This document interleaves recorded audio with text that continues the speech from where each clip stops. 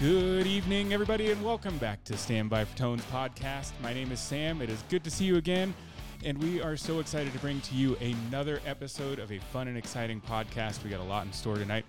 But first, I want to remind you guys about our website. You can visit us at www.standbyfortones.com. Get our books on Amazon. We got 2 books out there. We have our free app. We have all sorts of resources, our brain dump sheet. So just come visit us, whether it's by Facebook, Amazon, or our website.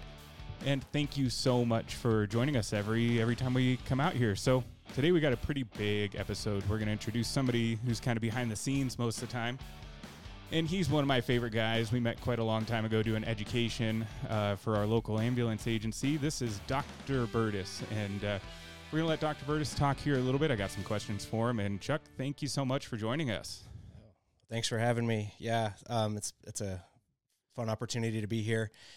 And so, yes, I am a full-time emergency room doctor is kind of what my jam is, just a regular doctor. I'll say that. And you're more than just a regular doctor. We have fun. Regular guy. But I've served as a medical director for about the last 8 years, both in fire-based EMS, private EMS, and helped supervise some critical care teams as well. So nice, got my feet wet doing that, and I've really enjoyed it. Yeah, dude. Yeah. And we've worked together for quite a few years now. I can't remember. It's probably been, been in the area probably 4 or 5 years now. Yeah, about 5 years now. Yeah, about 5 years now. So primarily an ER doc, gone medical director. Why the big shift there? Yeah, it was, it started a while back. I had a really good mentor that kind of introduced me to EMS when I lived out in another state, and gave me the opportunity to be like an assistant. And then, I became a full-time director at another agency. But it kind of was, I had a lot of inspiration from family members growing up that were in EMS. I kind of looked at what they would do, and I was inspired by that. And then when I was in medical school, I was in Milwaukee, Wisconsin, and so one of the requirements for one of our rotations, we had to ride with EMS. And I remember one of the field supervisors for the Milwaukee Fire Department took me out, and we ran a code. I did my first chest compressions, and, they threw me in the back of the ambulance and took every turn they could, to shake me up in the back. And, I came stumbling out, barely could stand up, but I ran my first code, and I got hooked on that adrenaline. And then I sort of kind of felt a kinship to EMS providers, because I felt like my job was very similar to, I wouldn't be on the scene, but, I'd have people dropped off on my doorstep, and it would be kind of like those basic, I just found that kinship to them more than other providers in the healthcare system. So it was a chance for me to kind of go back to those roots and sort of become an advocate for EMS. That's awesome, man. Like, we don't get that a whole lot kind of in our realm because, I grew up in a very small rural EMS agency. There's like, a couple ambulances, less than 2,000 people in our hometown. And, we didn't get that interaction like we see in these bigger rural facilities, what we're able to offer in Southern Idaho.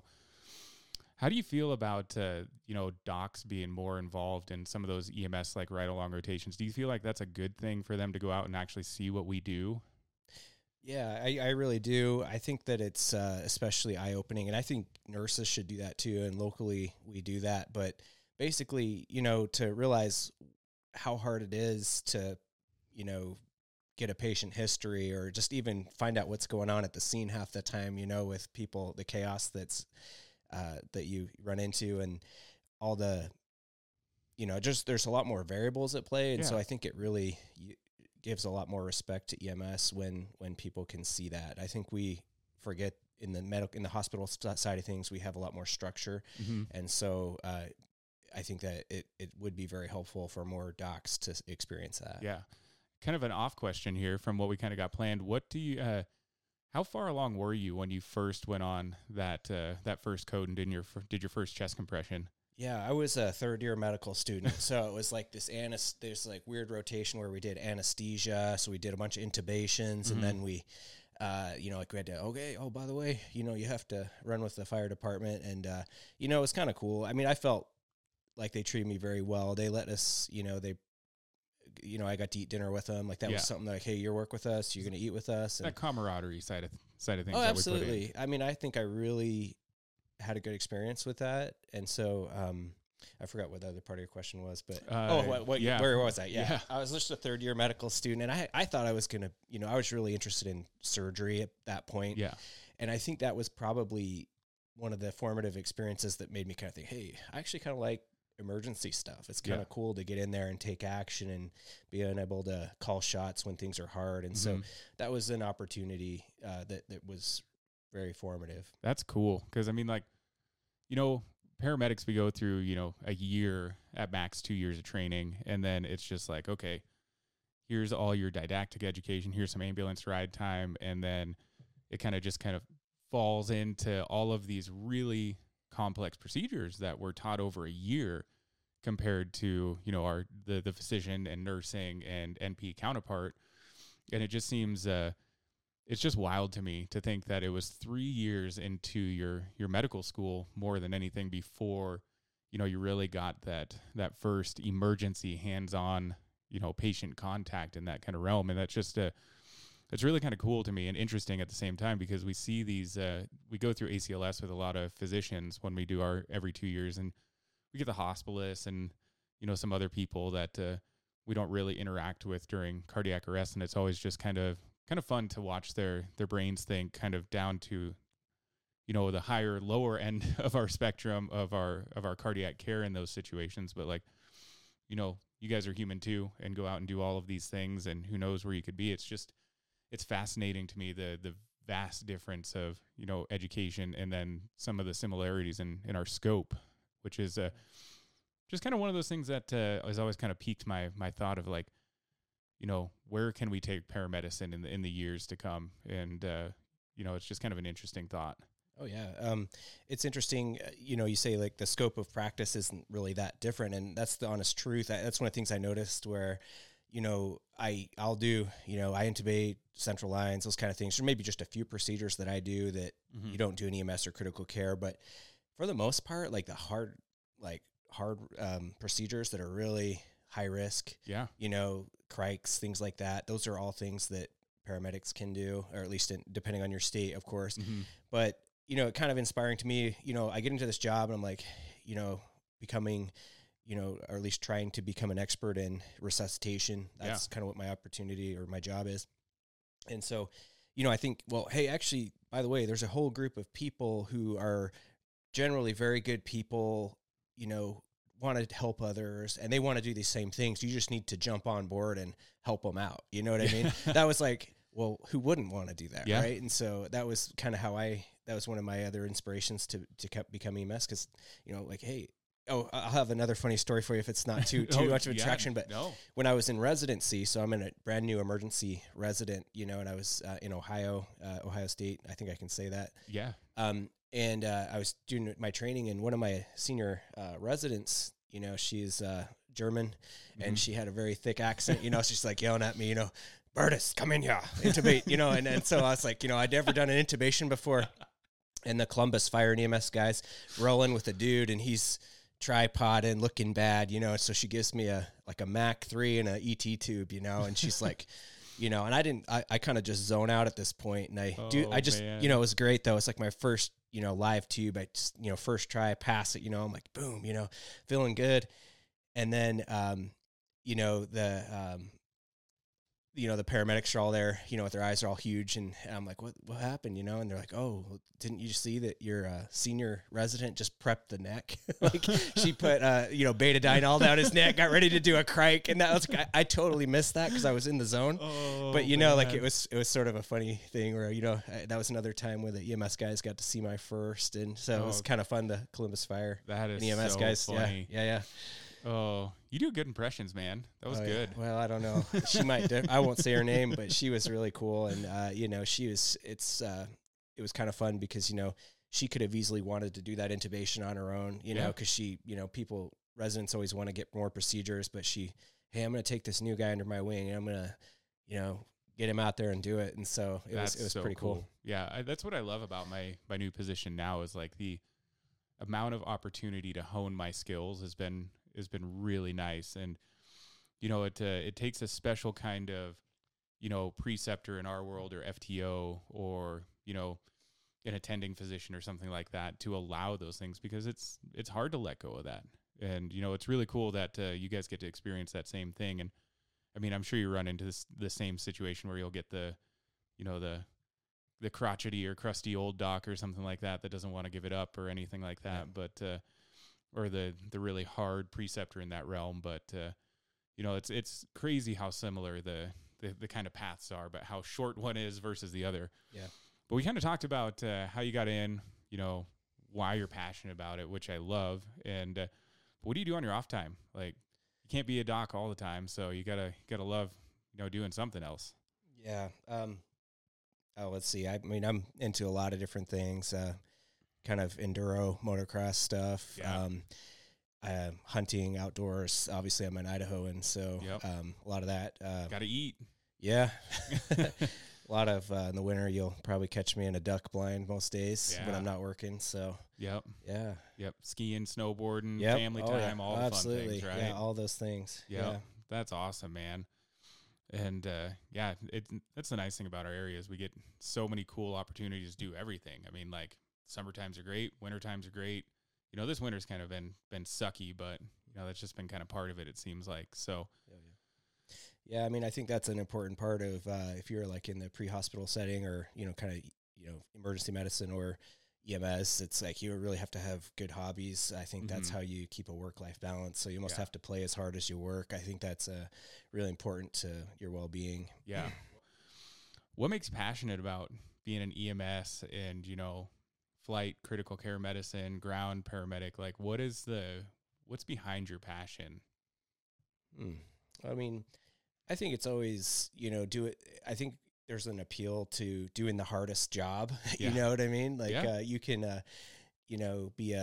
work in the clinic, and this is no diss on a primary care or anybody, in like the routine care setting, but, it's hard. It's like the challenge, you have to think quickly, and you have to, have a lot of knowledge base on a lot of different subjects. And so I think that's a lot of the appeal for me is just to be, it's the challenge that it presents. I think I realize, sometimes I'm jealous when, I talk to a hospitalist or, another doctor, a specialist, to have such a narrow scope of what you have to do, and that you can know so much about one specific subject. And, I'm never going to be the master, but that's kind of okay, because it gives me plenty to work on for the rest of my life, Yeah, no, absolutely. And you say, kind of that master word kind of jumped out in your last sentence there.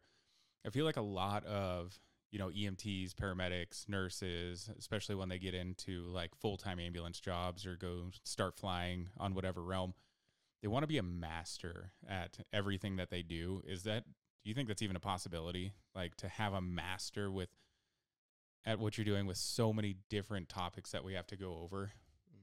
I mean, I think certainly you can become a master of specifics, like I'm the best airway person or whatever. I think it's the pursuit of mastery that's what's the most important part, because I think being realistic, you're never going to be the best at it, but you have to have that lifelong respect for the career and the job. And I think if you lose that, it's when you find yourself at the most risk, when you're like, oh, I think I know everything I need to know. And so anyway, I think that it's definitely a worthy pursuit, but I think no matter what, it's remarkable to me how, people who have been doing it a long time tend to be the most humble, and we can talk more about that. But, I think that's a big reflection of how it's the pursuit of mastery, not. Yeah, I love that. That's what I just wrote down in our little notebook here, is because I try to take little notes as we talk, because come up with taglines and, ideas for classes down the road. And the pursuit of mastery just sounds like a incredible, headline for an educational series. So I love that, because that's perfect. Yeah, there's just always so many things that you can become better at. You can always learn more about something, and things are, medicine changes too, right? So being on the cutting edge, I think there's been plenty of opportunities where medics have come up to me and said, hey, why don't we do this protocol? Like, this is going to, a lot of organizations I've worked at before did it this way. And, we have a good discussion about that. And, a lot of times that's actually become how we end up doing things. Yeah. And so there's just there's so many things that you can do and learn about. I think that's what is the appeal. Yeah. Which is awesome, which kind of brings me into my next realm of, what is it like on a normal day-to-day basis as a medical director and, an on-call emergency medical physician for agencies? Like, what does a normal day entail for you? I mean, like, is it pretty rough? Do you get a lot of phone calls? Do you get a lot of med control contacts? I mean, like, how do you go about your day? Yeah, I mean, most days are just like any other day. I work like full time at the emergency department where I work, and I'll get calls periodically. I'd say it's punctuated by just kind of routine to like something bad went down. You got to know about it, right? So there's a lot of variability there, but for the most part, it's not a huge time pull for me. I mean, at least I don't feel like it is because I enjoy it. But yeah, a few phone calls, like if it's from one of my medics or one of the supervisors or one of the critical care teams needs some help, I like those calls. And to me, it doesn't seem like a big deal. Yeah, which is nice because before you came, we had some differences in thought processes on medical direction. Oh, sure. I think it's Absolutely. a really great tool for us to be able to have. And, having that ability to be able to make the call, but do you feel like it puts you guys at more of a liability or a risk? Or, I mean, like, is there anything that gets put on the table for you guys? Like, do you end up taking that patient that we call you on? Is that like if we call you for like a refusal or something like that, like, hey, just so you know, like, this guy really doesn't want to go. I really think he should go. Does that put any liability or risk on your guys' plate? I mean, I think it does to some degree. I try not to preoccupy myself with that because, it's like I'm here to do the right thing, and that's what I have to leave at the end of the day. But yeah, if I get a med control call, online, I mean, for the most part, our system is pretty serious about refusals and things like that, where, people, they need to explain like the risks of what their decisions are and things. So I don't think so, really. We do have a policy, a malpractice policy for EMS that I'm part of my contract. And so, I just try to follow standard of care practice and, be an advocate for the EMS. And that's kind of what I worry about. But sure, there's some liability in there that's, not to be completely disregarded. But again, it's not what I'm really worried about. Yeah, which is great because, Isaac and I talked a little bit about it on our last episode of like, if we preoccupy so much of our patient care practice with, the fears of, charting, like the more we do, the more we have to chart and blah, and all this other stuff, your patient care suffers. You kind of get an operational drift where you start to not practice at the level you once performed at because you're, you always think like I'm one refusal away from losing my license or something like that. So it's nice to know that we have that backing from our medical direction side of things that, we do have that malpractice. If something were to go haywire or something like that, we always do our due diligence in those situations, but it is always something that kind of comes up to the mind. So I've never really kind of gotten into the background of what it really looks like on your guys' end. So this is good for me. Yeah. And I think this will be good for a lot of people to kind of hear. I don't know, some of the previous agencies I've come from, we've had, anywhere from 2 to 4 or 1 medical directors. So I don't know how that feels with just you being the sole guy, the man, the myth, the legend. So, do you feel like a multi-medical directorship would be a good thing at some point, or certainly as it grows? Or yeah, I mean, there's a lot of so in one of my endeavors, I'm a co-director of a critical care team, and so it is nice because there's a lot of things where I want a policy to read a certain way that I can get a second perspective. So there's certainly benefits to that, to having people. And there's a lot of, breadth with medical knowledge. So if you have a director that's maybe more experienced with critical care, ICU, as opposed to, an ER doc like me, that can really be a benefit. So, and we use physician advisors as well. So, oh, cool. Yeah. So our critical care subspecialists in our hospital will help us with protocols if we have questions. And so it's I think there's, you never really have to, as a medical director, I never really have to operate in a silo. I think that I have plenty of resources that I can tap and, most people are generally willing to assist with EMS because of what it represents. You know, it's kind of like the good frontier of getting out there trying to do your best and save somebody's life. So generally it's pretty easy to recruit people to help you. Yeah, no, I love that. And, you know, kind of while we're on that topic, what as EMS providers like myself, what do you feel like we don't think about when we, you know, come to you guys for help? Do you feel like we, you know, come guns a-blazing a little bit too much? Maybe, I don't know, is there an element? I mean, there's always going to be that element of, you know, the adrenaline, the, you know, we want to get stuff done and frustration, but is there things that you see from, you know, providers from around our area or just in general from your experience that, you know, it changes how you interact with that said provider at any time? Or yeah, so I mean, I think let me think about your question a little. Yeah, I didn't. No. It was a good question. It really was. That. I just need to kind of phrase what I want to say. So, I mean, there's a whole spectrum of presentation to how people approach me as a medical director. You know, there is some very overly aggressive ones. You know, the thing that I think I would say the most is when you approach your medical director with something you want to see changed, you know, you need to be ready to be a part of that change. Mm-hmm. So coming up to the director and being like, hey, I think we should be doing this. You know, I think you should have some kind of plan. Yeah. And be willing to do that to help. You know, your director, you know, like myself, and I'm sure the majority, there is actually in existence people who just do EMS medicine. Yeah. In some of the bigger cities. But for the most common, you know, medical director, you're going to have a guy that works a full-time job and he's doing it on the side. So, you know, be ready to be part of the solution. Don't just complain about things that you want to see changed. I think most medical directors want things to move in a good direction, but there's a lot of procedure and infrastructure that needs to go into place to make a change. And so you have to be willing to be a part of that. And so I think that's what I would say is probably the hardest thing when, you know, there's so many things I would love to do and want to do, but I really, you know, need people to, you know, kind of pony up a little bit. Yeah, you need to be a part of it if that's what you want. So no, I mean, like, because that's huge. I mean, coming back to you guys, like, I mean, like, anytime that, whether it was with our previous medical directors or you or something like that, I felt like I did an okay job, that if I wanted to make a suggestion, that there was some follow through with it. Mm-hmm. And, you know, we worked together in a different capacity when I was in clinical education for the system we worked for. And, you know, that it really kind of opened my eyes a little bit more to, in that capacity, to kind of see some of these things. Like, you know, people would come to me all the time and be like, we should do this. It's like, okay, like, I'm swamped right now. Yeah. Like, help a brother out. Mm-hmm. And, like, if you want to put some of the legwork in this, we can absolutely look at doing something. But, you know, that legwork never seemed to come through sometimes. A lot of the times it did. I will say that.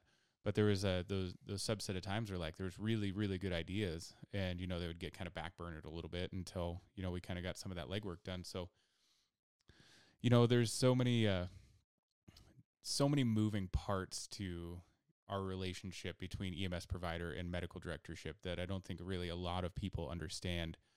What do you think is the number one thing? Like, if you're going to go, say it's me and I come to you, what's the number one thing you want me to say if I've got an idea or, you know, a question, comment, concern, or like I need to put urgency behind a patient or something like that? So this would be like you're bringing a patient in and I'm like there. Yeah. I mean, we'll role play a little bit. Yeah. I mean, really, I think for the most part, so where we're at, we may be a little unique because we actually give report to the docs. Like, that's one of the things my group has been very serious about, which I actually value that very highly because it creates a good bond with EMS. But so in that scenario, it's usually, you know, just basically like, hey, doc, this guy's sick. I mean, that's it, you know, and if I trust you and I've known you long enough, you don't need to say anymore. I'll probably be standing up from my chair and walk into that room, you know, because you said that, right? Mm-hmm. So I think that's a good part of it. And I think, you know, along with your previous question, I thought of something else I wanted to say. Yeah. So what are things I wish people would do? And honestly, I wish people would ask me their questions more. Yeah. You know, I think people are generally afraid to pick up the phone and call me. I try to give my cell phone number to my medics. I actually, you know, I don't think people call me as much as I thought they would. Yeah. You know what I mean? And so I really think that, you know, if there was a conflict or an issue or whatever, I kind of like I don't mind taking that call Yeah. because I can get ahead of anything and be ready to be your advocate or ally in certain things. And so, yeah, I mean, that's one thing I wish, people would be more open to contacting me sometimes. Yeah. No, absolutely. And I think there's a kind of a stigma on our end more than anything of like, the more we call the medical director, the more they feel like we're incompetent. And I don't know if that's truly a case or not, but like, for the longest time, like you would get kind of shit on for calling a medical director by your peers more than anything, not by the medical director himself. It's like, oh, you had to call the medical director on that? Like, what are you, an idiot? Yeah. Yeah. Yeah, that's definitely something we should look at changing just because, I think I think there is that kind of bravado of like, hey, I got this, I don't want to seem like I need help, but it's like, you're kind of a fool if you don't seek help, because I mean, I think that's the way we got to change EMS is sort of like that. We're strong, independent people. We don't need to ask for help. Right. Yeah. That's something that I think we should probably evolve as an organization or service to change, just because, if you think like that, I mean, you could do so much better. Yeah. With help. Right? I've learned some of my most valuable lessons by, basically phoning a friend. Like, I can't tell you how many times that I've called a doc and been like, hey, this is what's going on. This is kind of my path that I'm going down. Is this something that you kind of agree on? Do you, from anything that I've told you, do you notice anything different? And they'll be like either yes or no. And then, I mean, like, say it was something like treating a hypertensive patient, like, I want to give this medication to bring their blood pressure down. They're not having any stroke-like symptoms, but, it's a hypertensive crisis. Like, how do you feel about this? And they'll be like, yeah, that's great. Like, let's start them on that, reassess their vital signs in 10 minutes, and we'll see you when you get here. Yeah. Like, it's that easy. I mean, it's nothing to be afraid of, and it's nothing to really, kind of put your tail between your legs on by any means and make you look dumb. So, I mean, like, we're not here. We're all here for the same goal, and that's to take care of people and, of course, come home safe when it comes down to flying. So, I don't know how I turned dictation on our notes here. They get all messed up, but yeah. I think that's one thing that I hope that, we can get away from, is feeling like you're afraid of looking dumb or something like that for asking a question. And I think that, I realize from where I sit, there's like a whole spectrum of a provider, right? Like, the new medic is going to need a little more help, right? Yeah. And so I don't look at that as like, I try to see people for what their potential is rather than what they are at that moment, right? So I think about, hey, this is a new medic. Like he's nervous about this. He's uncomfortable. Mm-hmm. What can I do to help him? And I think that's the way I like to approach it, Yeah. and I wouldn't say that's how everyone approaches it. And I wouldn't say that's how people approached me when I was in training. Yeah. Like there's a lot of like, hey, you're an idiot. You know what I mean? A lot of that. And I learned from that too, but I just think that's not the way we should go with education. I think it should be this, bringing everybody up. Yeah. No, absolutely. And there's so much of, so much changing in the world of education from, sims are being released before simulation dates. You can kind of get a glimpse of what we're going to be going over and kind of building that education on more of a positive aspect, which, in my old, I've been doing, being in EMS for almost 15 years now. Like, that's been a kind of a hard change because, I mean, like, I liked going in and having the surprise and, learning from the mistakes. Do you feel like we're kind of going away from, learning before the mistakes happened? Or, like, I don't know if that really makes sense, but because, I mean, like, it seems like we learn from, little mistakes here and there, and then we just kind of start putting the pieces of the puzzle together. Is that something that you'd like to see more of, is, preparing before the undoubtable mistake happens? Sure. I think that's always the ideal way to do it, as much as we can strive to not mess up before it happens, that's always good. And I think we have to have that culture of, like a constructive, disciplinary culture, I guess, and maybe that's the wrong word, but basically when, there are mistakes made, we have to, instead of being punitive about it, has to be like, hey, do you understand why this was the wrong choice? And build someone kind of up. Just culture. Right. Just culture. That's a good way to say it. I think certainly, we try to emulate or try to simulate the, pre-hospital environment through our sims and all that kind of stuff. And that can really help to kind of put you in that mode where you have to make a decision before it's real, you know? And so you kind of, if you've gone down that algorithm in your head, it's a lot easier to have the courage to take action, you know, when it really is hard, right? When the screaming parent is there, or when you know, something real bad. So I think that's an ideal way to do that. Yeah. That actually segues into really a good question.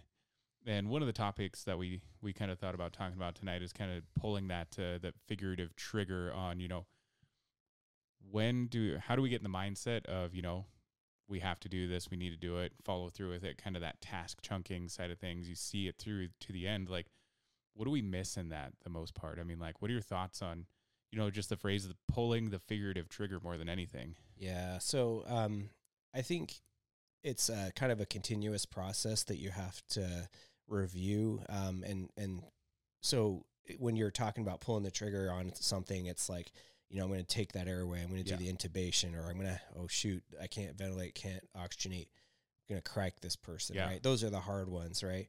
So I think the best approach for that is to have done that before. Yeah. Not necessarily physically. Yeah. You know, of course, and if you can say you've done a sim, that's really helpful. But it's in your mind, you've been there, right? Yeah. So how often do you have, you know, when you set up for your intubation, do you think, okay, step A, you know, I'm going to do all your preparation, all the things that we do to get ready. If I can't pass the airway, what am I going to do next? Yeah. Okay. And if that fails, what do I do? Right.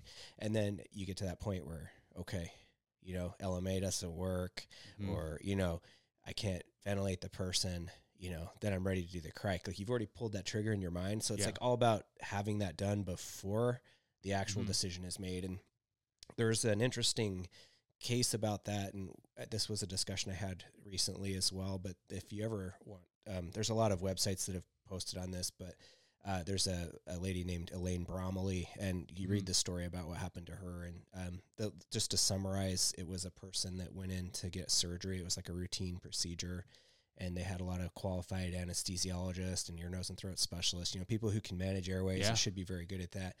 Things just went south. Like, they couldn't get the intubation, and they just kept going, and they kept trying it, and they couldn't,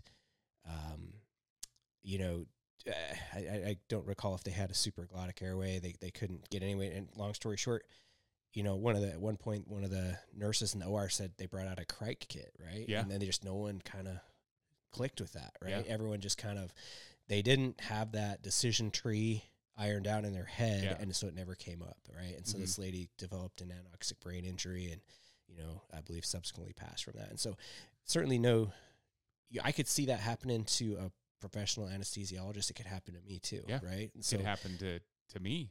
Absolutely. So, I mean, it's like one of those things where you have to, you know, if you're driving to the call, you know, 45-year-old male, cardiac arrest, CPR in progress. Yeah. What am I going to do? What's my number one priority when I get there?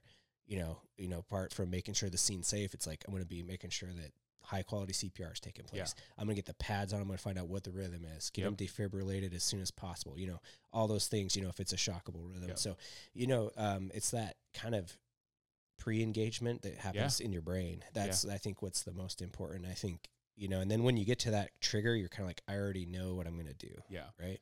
No, I really like, you know, there's a lot of people out there that, you know, will kind of shy away from, you know, like protocol or algorithmic based, you know, practice. But I find a lot of comfort might not be the greatest word for it, but, you know, I feel like it helps me down my pathways a little bit more because, you know, I like checklists. I came from an agency that used a checklist for a lot of things. And one of them was, you know, just our standard RSI checklist. And like, at the very bottom, it was basically like you're always prepared for your crike. So you always knew, like, if you got through all of these steps and so many intubation attempts happened and you can't get an airway with, you know, changes of blade size, changes of tube size, changes of provider, then this is what you have to do. Like, those decisions were made in my brain before I even knew, like, what I was getting into at that point. Like, it was that pre-departure, you know, kind of checklist that already kind of happened in my brain. And I don't know, what do you think about like the algorithmic approaches and the checklist? Do you feel like checklists are going to be a good thing? And, you know, they seem to be getting more popular and, you know, do you see that kind of hitting the wave? Sure. I mean, I think, everybody's brain's a little different, right? And so I think for the most part, things like that, checklists are very helpful. And I think the algorithms can really offload you cognitively. Yeah. I think that's another thing I'm a fan of is when you have a hard decision to make the least amount of decisions possible, right? Yeah. So if you've already kind of decided how things are going to roll, when you get to that hard turn in the road, you're going to be a lot better off. And so that's why I'm like, if you're working a pediatric code, you're like, you're not going to be calculating doses. You're going to be pulling out the Braslo, right? I don't care what the equation is for the ET tube is. Go with what the color says, right? And so it's love that. Less decisions. You're more free to make the hard ones, the most important ones, right? Yeah. So I think that if the algorithm, if you embrace that, I mean, I can understand if your brain just doesn't go that way. It doesn't work for everybody. I think generally for most people, it's kind of the ideal way to do it. Yeah. No, which is good. I mean, like, I'm glad that you brought up that it's not going to be perfect for everybody because nothing's perfect for anybody, right? But kind of on a side note here, let's get back to your little bit of a little medical directorship here. I got a kind of a screaming question in the back of my mind, or like on the back end, say like we had one of these situations. This actually kind of tailors into it to what we were talking about pretty well. Is like, what are some of the unseen battles that you fight for your EMS providers on a day-to-day basis? Like they go and give a report to one of your partners, and they come to you and they're like, "Oh, this is the shittiest report from this provider," and blah blah blah blah. Like, how do you go about that? I mean, like, what are those unforeseen battles that we take for granted on our end because you're our safety net between everybody? Right. Yeah. So I'll start out by saying, a lot of times I get really great compliments, right? Yeah. People are like, "Hey, your medics did this today. They did this awesome code. They got ROSC on this person. They did an excellent job." I get a lot of that. I'm not even going to, pretend like that's like actually probably most commonly that's what I get. Okay. And that's awesome because it's like, hey, in a way, like it feels like that's my victory too, right? Yeah. Even though I wasn't there, these are my guys and gals that went out and did it. Yeah. So I'm super happy about that. And so like, that's a good part of it. Now there is a fair amount of complaints too, right? And so that's not what everything, right? Like, yeah, it doesn't matter what part of a healthcare system you work in, there's always going to be those complaints. So, I mean, like, not even to single out like EMS agencies alone, but just like, what are those, what's that look like? Yeah. I mean, it's tough. I get sometimes a call where like, "Hey, can you believe this? Like what happened, and I guess my approach is initially I just take the report. I just listen to the person. A lot of times it's a venting session, right? Where they're upset about something not even related to the EMS, right? It's like, I was so busy and they kept bringing me people, it's like, well, that's what their job is, right? Yeah. Like they people call, we all, right? So, so that's, so a lot of part is just listening. But second, 9 times out of 10, there's really not even a problem. It's a miscommunication most of the time, right? So it's like they don't understand protocols. They don't understand that we only have a certain amount of meds in our box, right? They don't understand what it looks like on the scene, like what was going on, how unideal, the pre-hospital environment can be. A lot of that, right? And so 9 times out of 10 of that. Now, 1% of the time, there is an issue where I come back to the medic. I'm like, "Hey, let's talk about this. Something didn't go right." And, I try not to let the doctors gloat about that, because it's like, I look at these people of like, these are good people that want to come out and work hard. They're trying to do the best thing and they're going to make mistakes. Right. And so I think, we need, as long as there's nothing malicious going on, I use it as a teaching opportunity, and I try to have that in private with the medics once they come back, or when I can talk to them. So I'd say that's kind of how it rolls. There's some people who are perpetually unhappy, and I learn to tune them out, because I'm like, "Hey, I've never really ran into some of those, luckily for us, we have really awesome physicians in our area, like that we deal with on a day-to-day basis. And, I've never really ran into those issues before or anything like that. But how do you feel like the receptiveness of feedback is for the EMS provider these days? Do you feel like they're getting more gun shy on feedback, or, taking these as learning lessons? It might be. I haven't really thought of it that way. I mean, I think certainly there's discussion on like generational differences and how people like to receive feedback. I think it's important to be receptive to feedback, or at least train yourself to be able to accept it, because it's really hard when you'll have a medic that doesn't want to listen, or they get really defensive, because it's hard to help them change or be better. And I think that sometimes identifying like, hey, I'm really worried that this doctor's going to think I'm dumb, it's like, if that, getting over that, it's a big thing. So I think there is some changes with that. But I think we can all get past that. I think once you get a little confidence, realize like, hey, you're doing a really good job. Like you've probably saved a bunch of people, right? Yeah. If the lay person, average Joe sees what you did on a daily basis, they'd be like, dang, dude, like you're a cool guy. Yeah. You know what I mean? And so, think of it that way. Right. And so you can always get better. That. Yeah.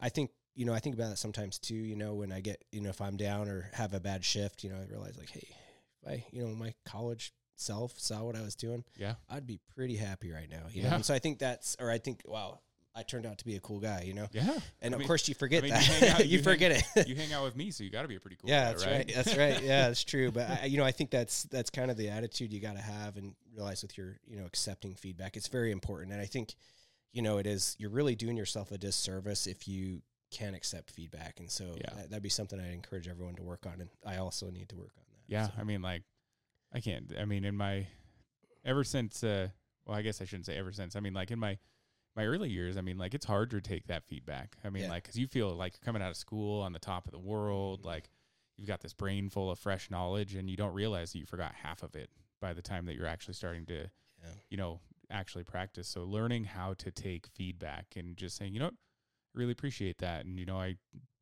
didn't think of it that way. And, I really appreciate a lot of those times where, I get those moments of feedback, whether it's good and, or, you got to take your little lickings every once in a while, just like it normally is. But I want to piggyback off what you said there, because I think about like how valuable it is when somebody does give you feedback. Yeah. Do you know what I mean? Because we've kind of evolved culturally to be away from like, hey, you're doing this wrong. You know what I mean? Or like, we don't say that very much anymore. We don't point things out as much. And so if you have a mentor or somebody who takes the time to correct you on something, that's extremely valuable. And it's something that, if we could become more receptive to that, how much better you can be.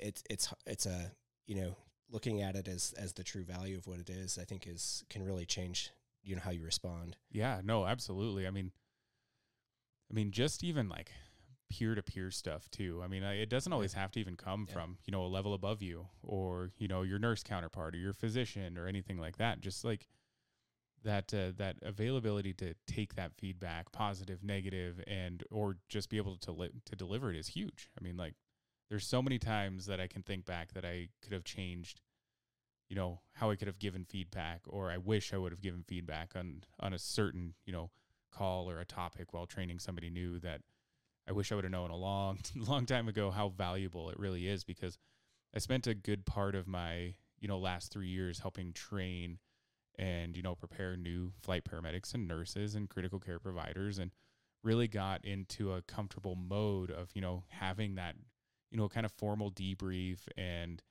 call to call, talking about all the good things, and then adding some, good clinical value towards the end. And, there's so many different ways to go about it. Do you have a favorite way that feedback's delivered? Is there, a specific way that it should be done? I've heard of like the reverse the butts type story or I think you taught me the feedback sandwich one, where I think you told me that like way back when we talked about how you say something good, then tell them what you need to work on, then finish on something good. The feedback sandwich. I remember. I think you taught me that.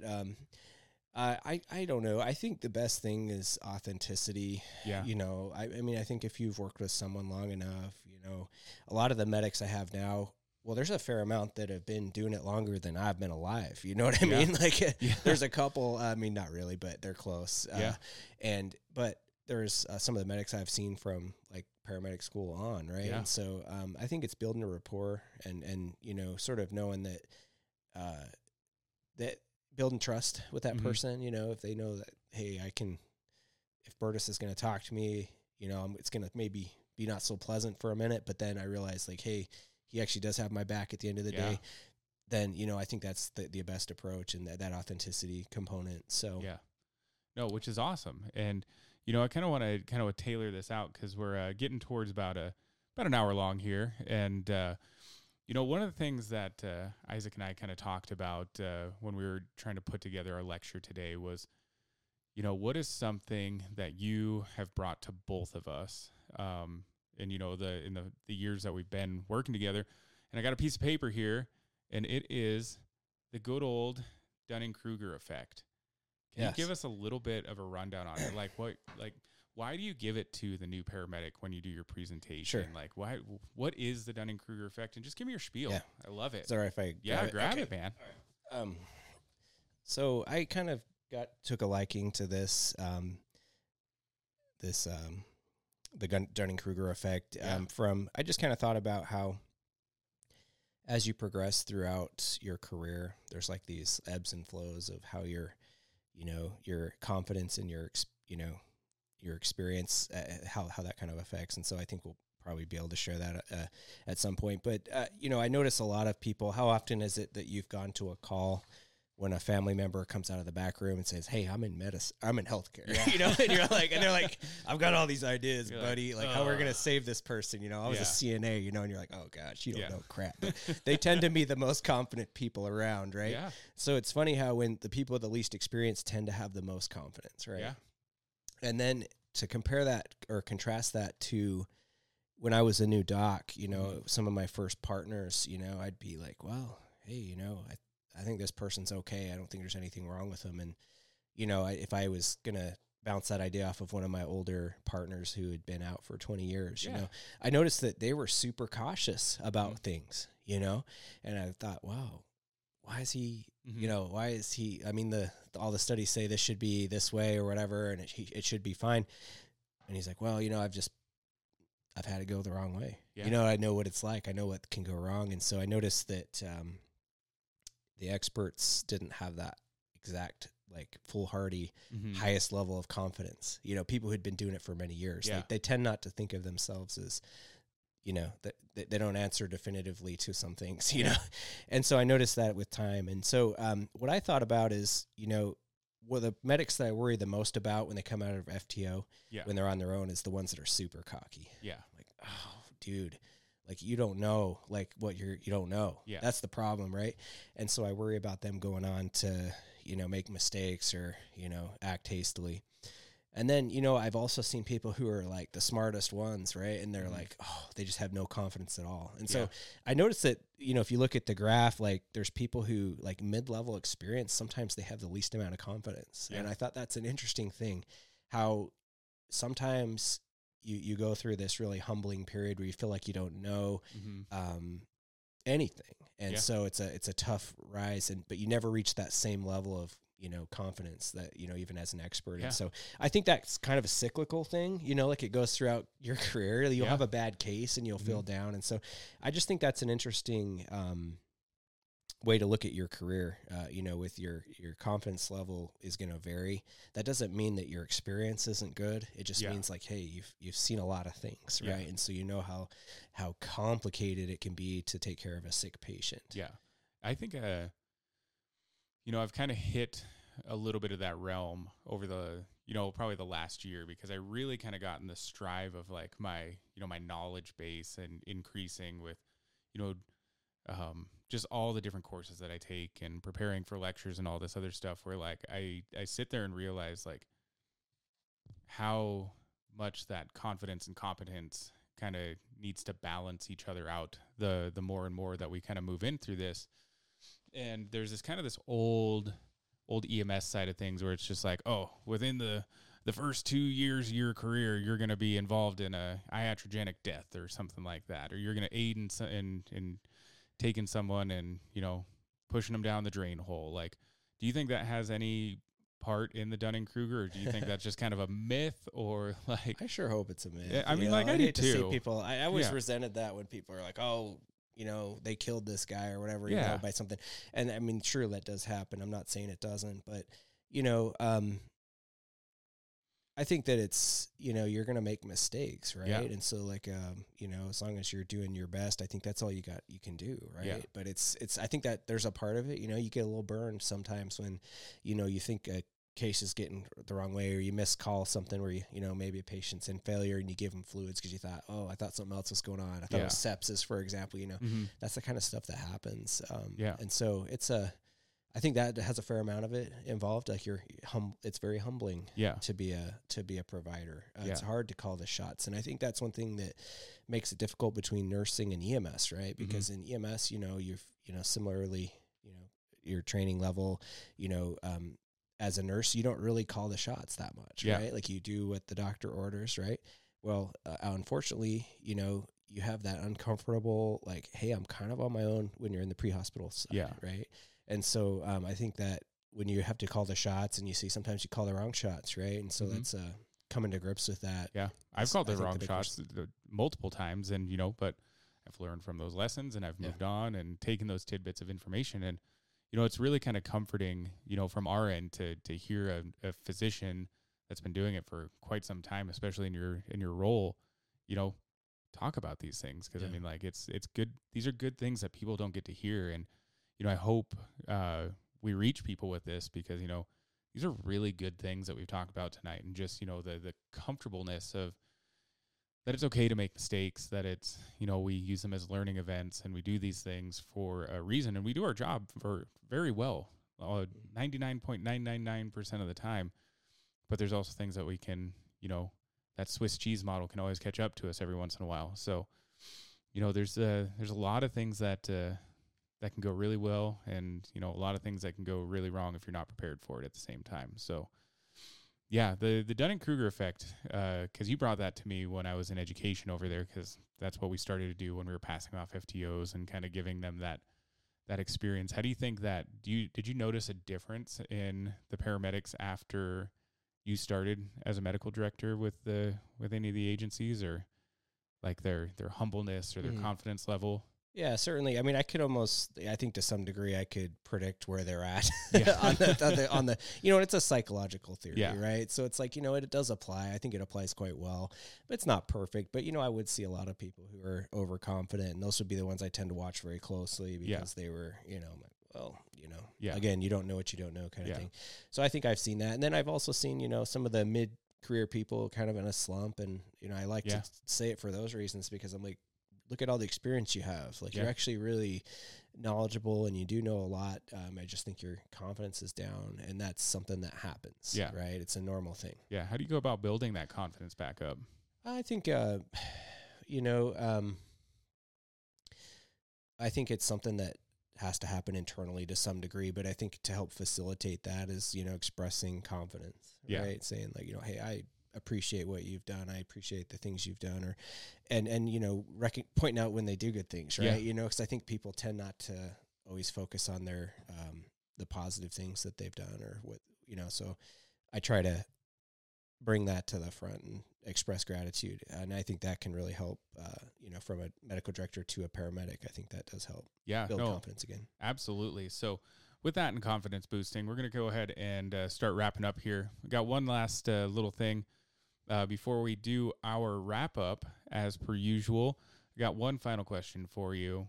What kind of words of wisdom do you have, either for the paramedic, the new medical director, you know, ER doc that's going to be dealing with paramedics a lot? What kind of words of wisdom you got? I think probably, you know, to speak to that broad audience, it's like communication and appreciation. Because, you know, realize that the pre-hospital providers, the medics, the EMTs, they are in a really uncontrolled environment, and they're doing a very hard job. A lot of them aren't paid well enough for what they do. You know, they're sleep deprived, just like the doctors. And so I think building each other up is a big part of it. You know, I think that the ideal scenario is when the ER staff, the hospital, and the EMS embrace each other, because we're on the same team, right? And so I think that's having good communication and expressing gratitude to each other, I think, really goes a long way. And I think that's how we make careers that are long and satisfying. No, that's awesome. So, Chuck, thanks again, man.